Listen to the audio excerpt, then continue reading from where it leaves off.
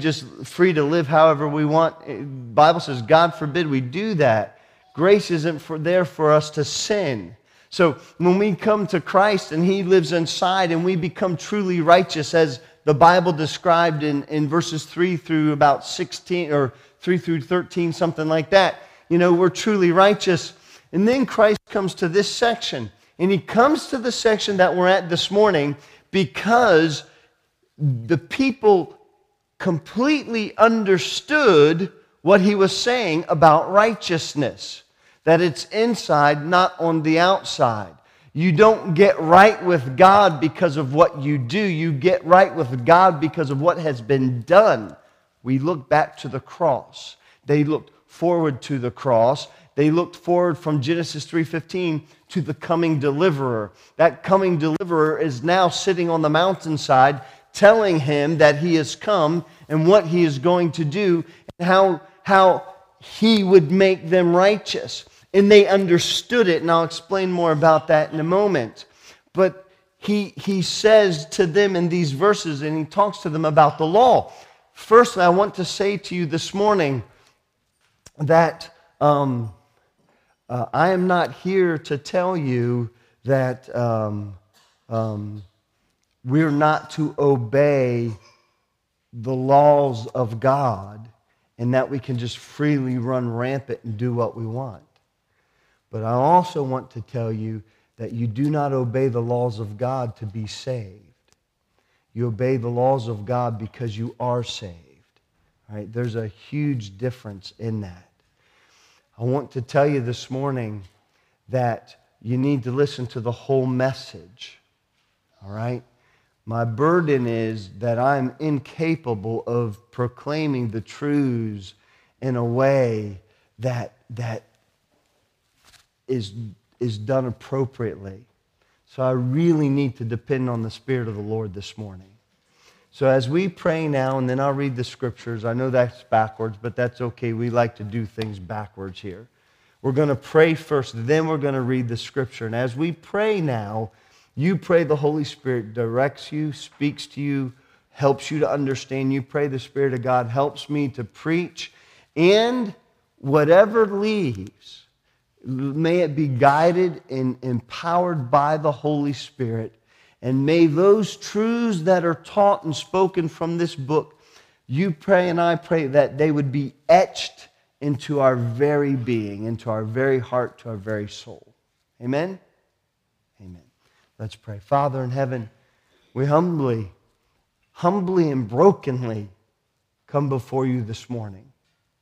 And Lord, in my mind, there's a lot of things swimming around about the Bible, about you, about songs we've sung, about the things that are going to take place this afternoon, about life in general, about my concern for my friend Jim, who will have this surgery tomorrow, for his family. Lord, for the people in our church, for those who keep coming but yet have not come to you. I'm burdened for them, Lord. I'm concerned for them. I don't want them to go into eternity without salvation. I'm so tired of hearing I'm not ready. I'm so tired of hearing, I want to enjoy my life. Lord, it's not about us. It is about you. And Lord, I pray that we would fall down, and I don't say that in a kind of emotional, weird way, Lord, but I don't know any better way to explain it, Lord. I pray that we would fall down this morning before you in our heart, and I pray that we would come to you. I pray, Lord, that those who are not saved, you would draw them and save them this morning. I pray, Lord, that this service would bring honor to your name, and I pray that you would help me to preach and to shepherd your flock this morning. And I just pray you would be pleased. In Jesus' name, amen. Take your Bibles, Matthew chapter 5. Let's read in verse 17. Now keep in mind what's just happened. The Lord has just spoken the verses 5, verse 3 through 16 16 to them. He's told them about, blessed are you that mourn. Blessed are the poor in spirit. Blessed are the meek. Blessed are those who hunger and thirst after righteousness. That fall before God, knowing their condition, knowing, grieving over the sin. Oh, how we don't grieve over sin anymore. Blessed are the merciful. Blessed are those who are pure in heart, keep their heart right before God. Blessed are the peacemakers. Blessed are they which are persecuted for righteousness' sake. Blessed are you when men shall revile you, persecute you, say all manner of evil against you falsely, slandering your name because of the sake of Christ. He says, rejoice in that. Be exceeding glad, because your reward will be great in heaven.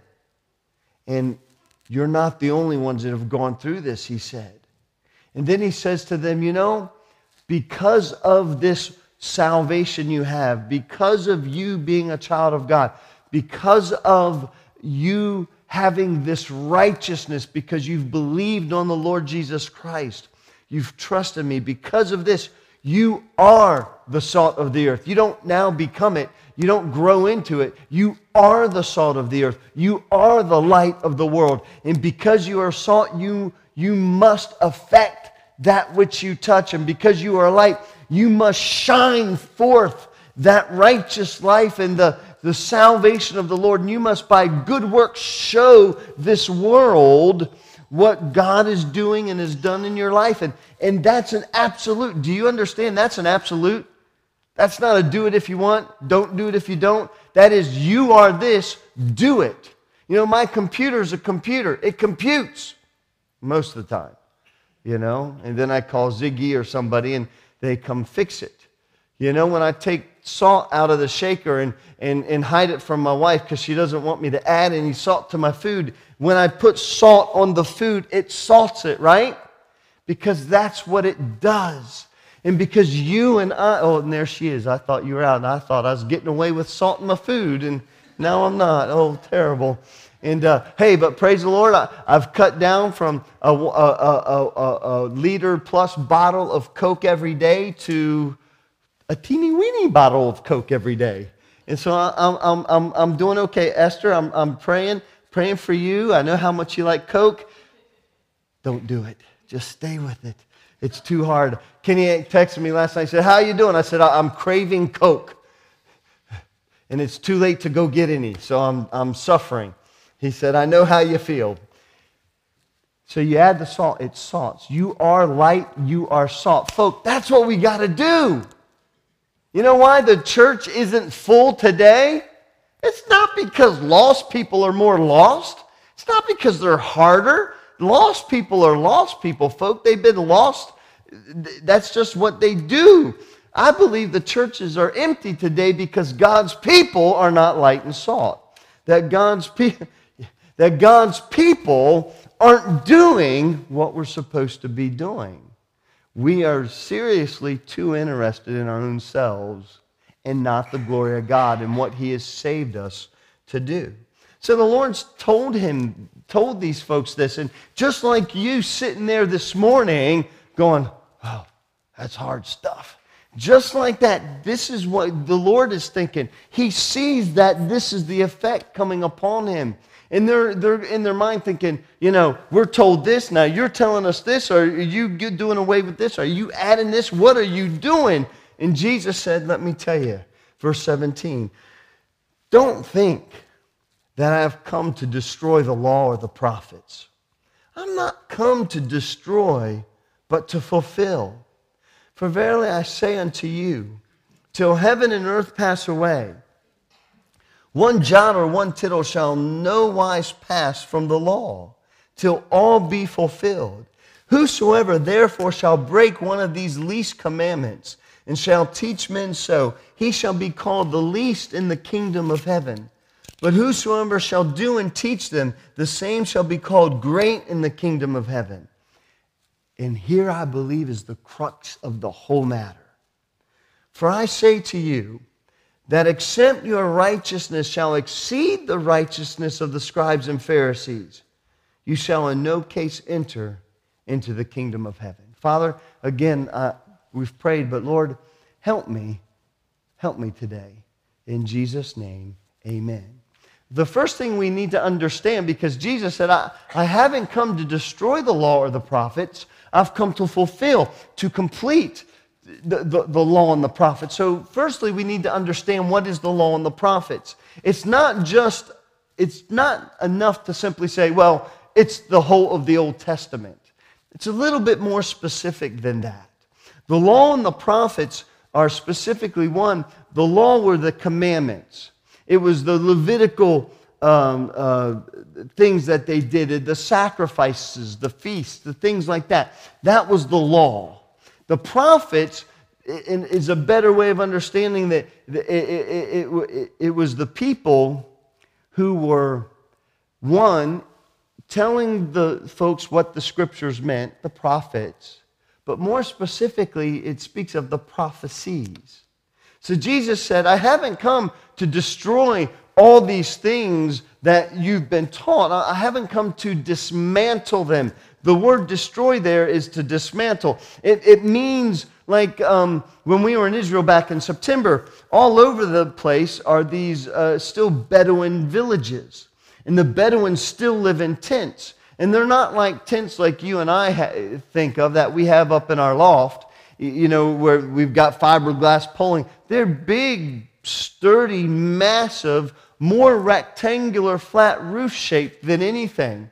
And the Lord said, I've not come to tear apart and take down and put aside all of these things. I've actually come to fulfill them, to complete them, to bring them to an end. So Jesus said, listen, I'm not here to take apart the law. Now, the law can be subdivided into three parts. Now, not every conservative evangelical will name them exactly the same or divide them exactly the same, because there's always differences in things. But for the most part, the whole of conservative evangelicalism divides the law into three subcategories. One, it's the moral law. What's the moral law, folks? You got it up on a mountaintop. What's the moral law? Charlton Heston, come on, folks, say it out. There you go. 10 Commandments, that's the moral law. Now in the New Testament, all of the 10 Commandments are taught in the New Testament except for one, and that's keeping the Sabbath. It's the only one that's not taught, mentioned in the New Testament. But that's the moral law, the 10 Commandments. The ceremonial law is seen in the shadows and the types of the tabernacle. Now, we've been studying the tabernacle in Sunday school for a while now. And as you can see from the whole of the tabernacle, it's a type and picture, a representation of Jesus Christ, right? Right? Amen? So that's the ceremonial law. It's shadows and types in the tabernacle. It's the Jewish sacrificial system, the feasts, things like that. But then there's a third category in the law, and that's the civil law. It's the judicial laws that govern the nation of Israel in the Old Testament, such like the cities of refuge, what happens, how do you stone for certain offenses, how do you put away your wife, different things like that. That was the civil law. So here the Lord is saying, I've not come to destroy the moral, the ceremonial, or the civil law. I've not come to destroy the prophecies of the prophets. I've got, 1, 2, 10, some pages. I've got 365 prophecies from the Old Testament that were fulfilled in Jesus Christ. And that's just 365 of them. I'm sure we could find a few more. Christ didn't come, folks, to destroy. He came to fulfill. Now, Pastor, what is that important to us? If you'll bear with me, I pray I will show you why that's important. The heart of Christ's message is actually contained in verses 17 through 20. He's just told them what it is to be righteous. To be righteous is to have that working of God inside of you that's changed you. You and I cannot make ourselves pure in heart or poor in spirit. We cannot make ourselves mourn over sin. We cannot make ourselves meek, subjugated before God. We cannot make ourselves to hunger and thirst after righteousness. We cannot make ourselves a pure heart. We cannot make within ourselves a true peacemaker. We cannot make within ourselves someone who's persecuted for righteousness' sake. You're persecuted because of what you're living out. You're persecuted for who you know. You're persecuted for the stand on Christ that you take. Such as when I've gone and talked to people and they've said, you're telling me that Jesus Christ is the only way to heaven and to God? Absolutely. Well, don't you think you're being a little harsh? Don't you think you're being arrogant? They get quite upset for that. I can't bring that on my own. I only bring that to myself when I stand for the things that Christ has put inside of me. I cannot but say what the truth is. I don't know how these preachers can say that Christ's death on the cross was child abuse. I don't understand that because it's the truth of God's word. I don't understand how people can say there is no hell, there's no eternal torment when Christ himself taught that there was. And it's in the Bible. I don't get that. I don't understand how people who claim to know Christ can teach error and falsehood. Maybe that answers the question. Maybe they don't know him. Maybe they don't know the truths of this book. To be righteous, Christ said, it is something that is done inside of you. It's not something that you do. The reason Jesus said, I've not come to destroy the law or the prophets is because you need to understand that what he was saying to these people, it was what do you call it? It was radical. It was out of the box. It was completely different than what they've been told all their life. What did the Pharisees tell them? To be righteous, you must completely obey the laws of God. To be righteous, you must enact everything that we've told you. To be righteous is really, truly what you see on the outside. That's why they got torqued off at Christ when he was walking through the area and he saw some wheat over there and they shucked some wheat and they ate it. They got mad at him because he did it on a Sabbath day. Hey, if today's the Lord's Day, right?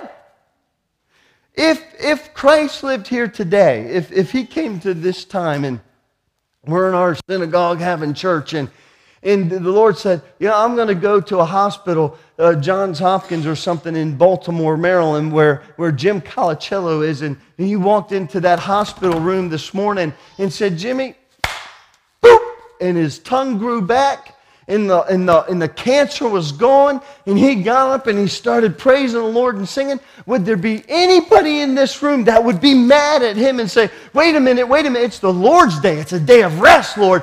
You're supposed to rest today. Would any of you be upset? Talk to me, folk. No!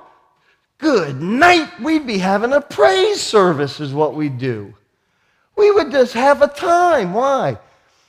Because inside we know what the truth is. Pharisees got mad because they were hypocrites. They would strain at a gnat and swallow a camel. So they were not living out the law because of what was inside. They were living out the law in hypocrisy. They were living out the law saying, look at me. And Jesus came along and said, you know what, folks? You understand the Sermon on the Mount, don't you? Because those people were sitting there thinking one of two things. Yeah, Lord, we understand what you're saying. We've been waiting for the king to come. We want you to destroy the law. We want you to take over from this government. We want you to put down these wicked priests who tell us to do it, but they can't even themselves do it. We want you to set up a kingdom. Jesus said, I've not come to do that. Not yet. I've not come to do that. And then there was others sitting there thinking, what? Have you come to destroy the law that God's given to us? Have you come to destroy the way that we come to the Lord, to God? And Jesus said, no, I've not come to destroy it. So you need to understand, he didn't destroy and dismantle the laws of God. What he actually did is he became the fulfillment of those laws. He became the end of those laws. Jesus' relationship to the law was not destruction, but fulfillment. Take your Bibles this morning and just bear with me as I try to build a foundation. It's important that we understand this. Romans 10, verse 4. Go there with me and look at it in the Word of God. In our text, he says, I've not come to destroy or dismantle, but I've come to fulfill, to complete it, to fill it up to an end. The Bible says there in Romans 10:4, for Christ is the end of the law for righteousness to everyone that believes. What he's saying was, I am the end point for all that the law pointed to. Go back with me to the Garden of Eden. Adam and Eve sinned before God. Where are you, Adam and Eve? God knew, but he was calling them. Isn't that wonderful? Isn't that awesome that even in our sin, God still calls? Amen? Hey, do you get it? Do you get it? We get disgusted with sinners. We don't want sinners to come. The people come in the building, if they smell wrong, look wrong, act wrong, if their sin is so outwardly heinous, we're like, oh, I know that. I have the human nature there too, and I understand that. But God, in his mercy and grace, saw the sin, the wickedness, the dirt, all of it. He said, Adam. And they finally came and they bickered a little bit and they blamed each other and she blamed the serpent and all of that. And then finally they did repent. We know that for what we see in Genesis 3. They repented because God covered them. And God doesn't cover unless we repent. And they repented and God covered them. And then he said this statement. He said to Adam and Eve, he said, look. He said to Satan, actually, he said, look, you've won today.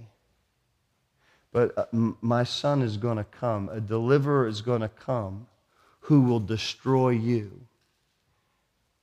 And he will bring my people and I back together again.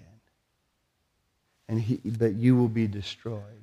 You will hurt him, but he'll take your power away, Satan. And from that moment on, they waited, and they waited, and they waited. Eve actually thought Cain was going to be that deliverer's son, but he was not. He was a murderer because his heart was not right with God. He wouldn't subjugate. He wouldn't yield himself to God's authority over his life and God's way. Abel did. And that's why Abel brought the right offering. Cain brought a wrong offering. He was religious, but he was not righteous. He was not willing to do what God wanted him to do. So all this time, they've waited for the Messiah, for the deliverer. God, when he set up the kingdom people, Israel, he set them up not with just a bunch of laws and sacrifices to get their salvation. That's not what it was about. Do you know what the law was? It was a pointer.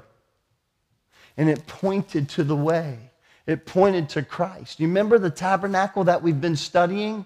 The brazen altar, about having taken the sacrifices and the everlasting fire underneath and having to anoint the altar horns with blood. And from there you go into the laver. And the only way you can go into the holy place is you come to this basin of water and you see yourselves in that mirror. And the Word of God is the mirror. And we see ourselves and we see the sinfulness and the wickedness. And we must be washed in the water. Amen?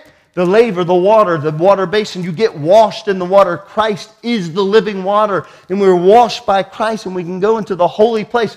The whole tabernacle is a picture of Jesus Christ. Good stuff, right?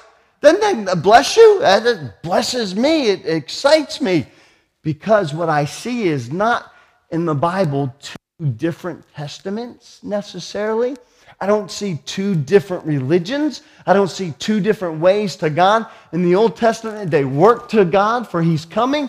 And in the New Testament, we just are in grace. Here's what I see. I see one blessed line of God's redemption from the garden to eternity. And it's contained in that scripture. And Christ is on the Mount of Beatitudes. And He said, look, guys, I didn't come to destroy it. I am the fulfillment of this law. Amen? I am the fulfillment.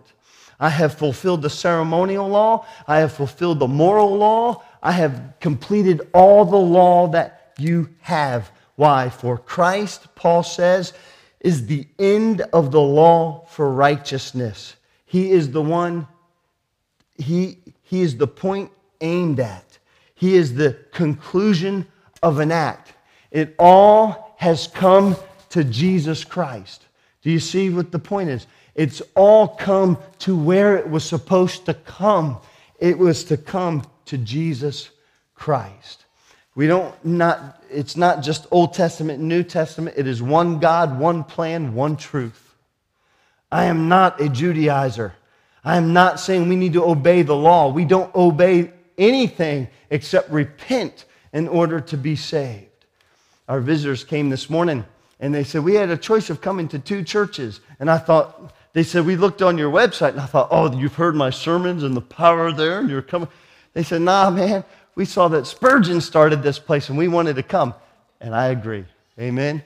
I agree. So I told him afterwards, we'll give him a tour and we'll even let you touch the rock that they planted for him out there if you want to do that. No, I'm kidding. Unless you want to. I mean, it's cool. I don't care. I'm American. I'm easygoing. It's all right. But Spurgeon wrote about this, about the law and about Christ.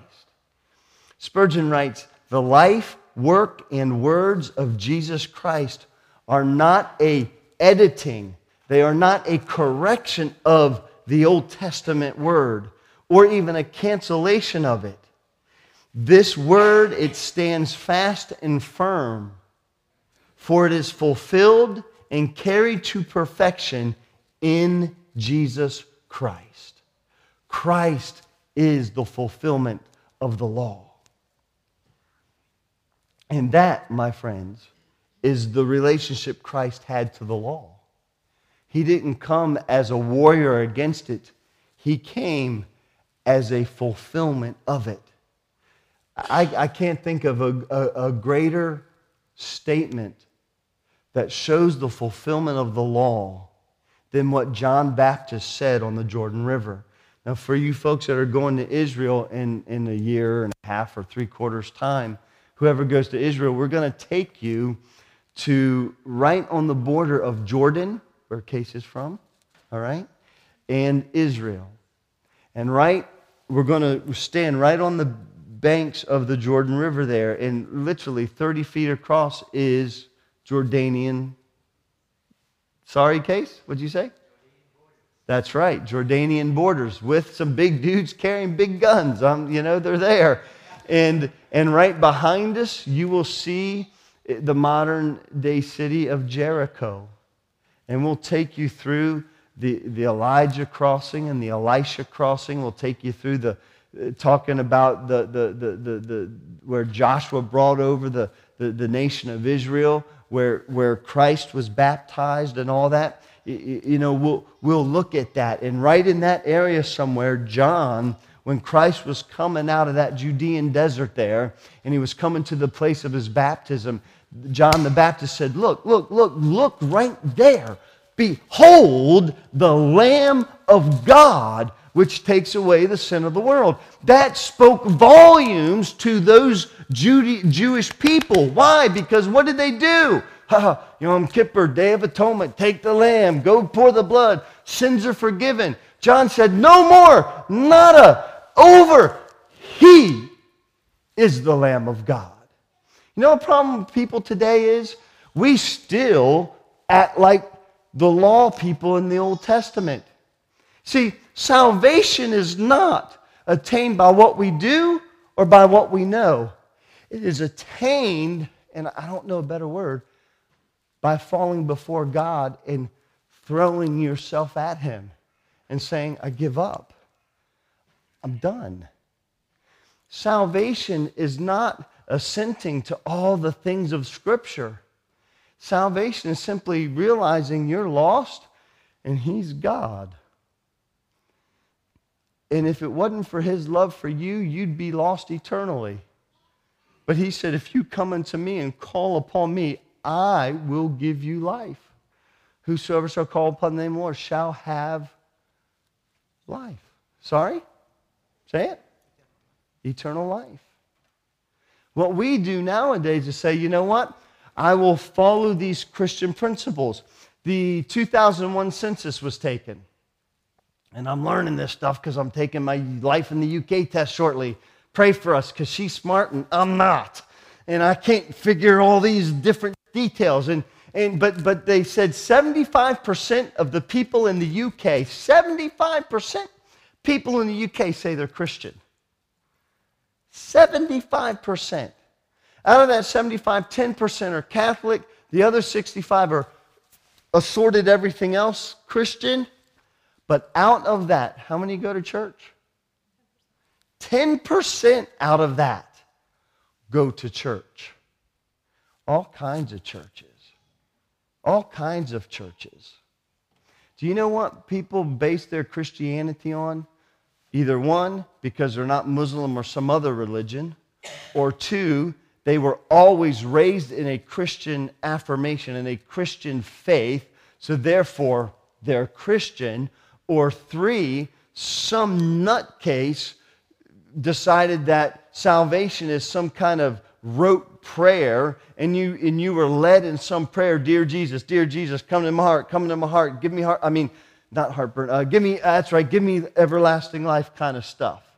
You know, we've not Muslim, or we would grow up always, you know, there's never a time really that you've come to Christ, that's always what you've been, because you were raised that way, or you did some kind of prayer, but there was no conversion in your life. You know, that's not salvation. And if you do that kind of thing, that's no different than the law. Amen? That's no different than the law. The law says, do this, do this, do this, you'll be right with God. Christian law today says, pray a prayer, get baptized, join a church, go out visiting, do this, do that, do this, do that, dress in the right clothes. Heaven forbid, don't wear colored shirts, comb your hair, don't have spikes. I got a letter recently that said spiky-haired preachers are worldly. Someone sent me an email last night that said preachers with a goatee and a microphone like this are I forget what it was. Basically, I'm a boy band preacher. I don't get it. Amen? Not happening. Do you understand what I'm saying?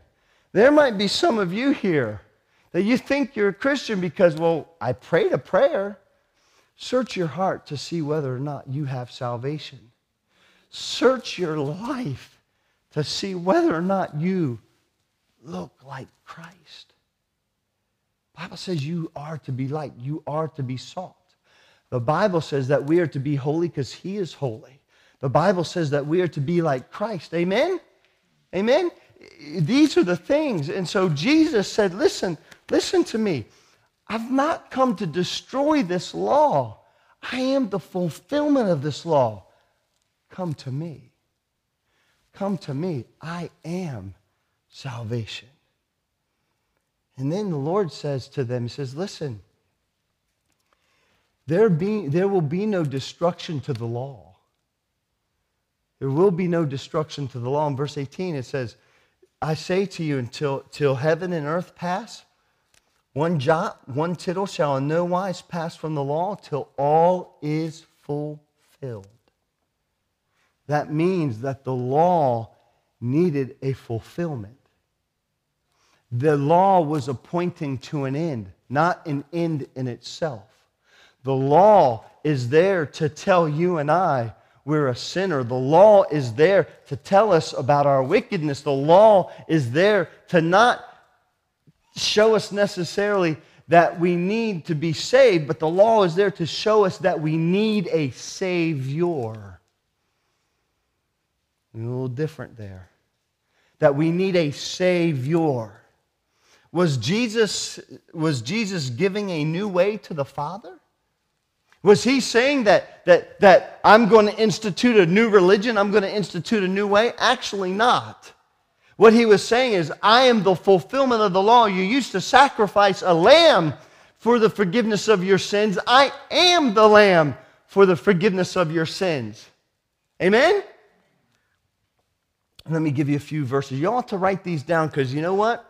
Get the CD, read, study it, listen to it again. Take the scriptures and go home and be a good Berean and study the Word of God. And when I lose my mind and I've come up with some kind of lunch stuff, come to me and say, Pastor, thus saith the Word of God. Amen? Amen? Hey, this is about Him, not us. Him. Malachi 3:6 says this, For I am the Lord, I change not. Therefore you sons of Jacob are not consumed. Hebrews 13:8, Jesus Christ, the same yesterday, today, and forever. Now that verse right there really excites me.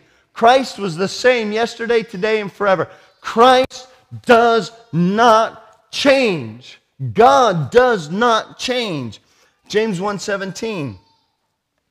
Every good gift, every perfect gift comes from above, and it comes down from the Father, with whom is no variableness, neither shadow of turning. God doesn't change. God's not flipping a switch saying, okay, I let you kill enough lambs, now I'm going to do something different. God is saying, all of this was to point to a Savior. All of this was to show you the need that you have in your life. All of this was in my plan of redemption, and now I have come to this world. I am incarnate God. I am God in the flesh, and I have come to be the fulfillment of this law, the sacrifice for your sins. Titus says, in hope of eternal life, which God, that cannot lie, promised before the world began. God promised before all of this the plan of eternal life. It's always been His plan.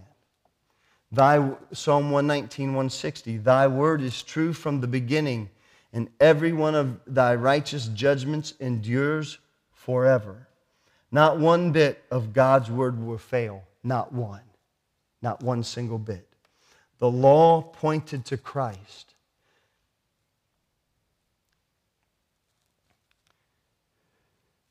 Those people sitting on the mountain, they were sensing a stirring of their heart. They were realizing that in themselves they are not righteous. And they needed something to make them righteous or to make them right with God. Christ said, the following the law doesn't do it. Following the law, being baptized, knowing the doctrines of religion, being raised in a Christian home, all of that religious stuff doesn't save you. What saves you is coming to me and allowing me to forgive you. It's putting your trust in me as the only way. That's what salvation is. Christ fulfilled over 365 prophecies in the Old Testament. He also did away with the sacrificial sacrifices of the Old Testament. Hebrews 10 says, Wherefore, when He comes into the world, Christ, He says, Sacrifice and offering thou wouldest not, but a body thou hast prepared me. In burnt offerings and sacrifices for sins thou hast had no pleasure. Did you hear it? No pleasure. Then said I, Lo, I come. In the volume of the book it is written of me, to do thy will, O God. Above, when He said, Sacrifice and offering and burnt offerings and offering for sin thou wouldest not, neither hadst pleasure therein, which are offered by the law. Then said He, Lo, I come to do your will, O God. He taketh away the first, that He may establish the second, by the which will we are sanctified. By that second, by Christ, We are sanctified through the offering of the body of Jesus Christ once for all. And every priest stands daily ministering and offering oftentimes the same sacrifices, which can never take away sins, because they weren't meant to take away the sins, but to just cover them for that year, just until Christ comes, to point to the Redeemer. But this man, Christ, after he's offered one sacrifice for sins forever, sat down on the right hand of God. Do you know what? When Christ was on the Mount of Beatitudes, he was telling them that this is what's going to happen. In AD 70, Titus came into Jerusalem and wiped out the city of Jerusalem and destroyed the temple. And do you know what happened in AD 70? No more sacrifices. No more. Isn't that a blessing? God said, I'm done with it. The lamb has already been slain. It's enough. Do you remember what Jesus Christ said on the cross? It's finished. It has been completed. Nothing else needs to be done for sin. And then we could even go into even circumcision. For circumcision was a covenant that was given to Abraham. And in the Judaizers, after Christ came and they established the faith, the way, and Judaizers were coming into the churches and saying, look, it's cool to believe in Christ. It's cool. But I want you to add circumcision to it. So if you're not circumcised, you are not truly going to be saved. That again is like a picture of what we do today. We'll come to church and we'll do all this religious stuff, but we think, you know what? I need to add this or I need to do this to make sure that I'm saved. No. Fall. Just yield to God. There are people in this room this morning, you've done all kinds of religious stuff. Yes, Vicky, I fall on my good knee, not on my bad knee. Vicky's over there going. There's people in this room, and I'm done nearly. There's people in this room. I'm preaching this because I'm concerned for your soul. You might be religious. Man, I see it all the time. I see people who I know for a fact told me I'm not a Christian. And they get on Facebook, they got the most God-up Facebook page I've ever seen in my life. There's more God thumbs and God likes and God this and God that on Facebook. And I'm thinking, that's just Satan blinding your eyes. You know what? You stand before God, it will all be gone. And the only thing he will look for, in my mind, the way I think, the only thing that he'll look for is the blood of his Son, Jesus Christ. Are you washed in the blood? Emily, you ought to find that hymn, Are You Washed in the Blood? You ought to find that hymn too. You never know when you're going to play it. Do you know it? You're washed in the blood? We'll wing it. But that's the only thing he's going to look for. He's not going to look for the sacrifices. He's not going to look for the fact that you know everything. He's not going to look for the fact that you grew up in a Christian home. He's not going to look for the fact that you're a pastor's kid. He's not going to look for the fact that you've done anything. He's going to look and see. He's going to know. He's going to know whether or not you've trusted him, whether or not you've come to him, whether or not you got poor in spirit, whether or not you subjugated yourself, whether or not you fell down before God and gave up and said, enough! I can't. Salvation is, you can't, and he did. And you must call on him. Because Jesus said, the law doesn't save you. I fulfilled it. It pointed to me, it waited for me, and I am the fulfillment of that law. We do not sacrifice animals anymore because he has been slain for us. Amen? Put away all the religious junk and just come to Jesus Christ. And Jesus said it this way.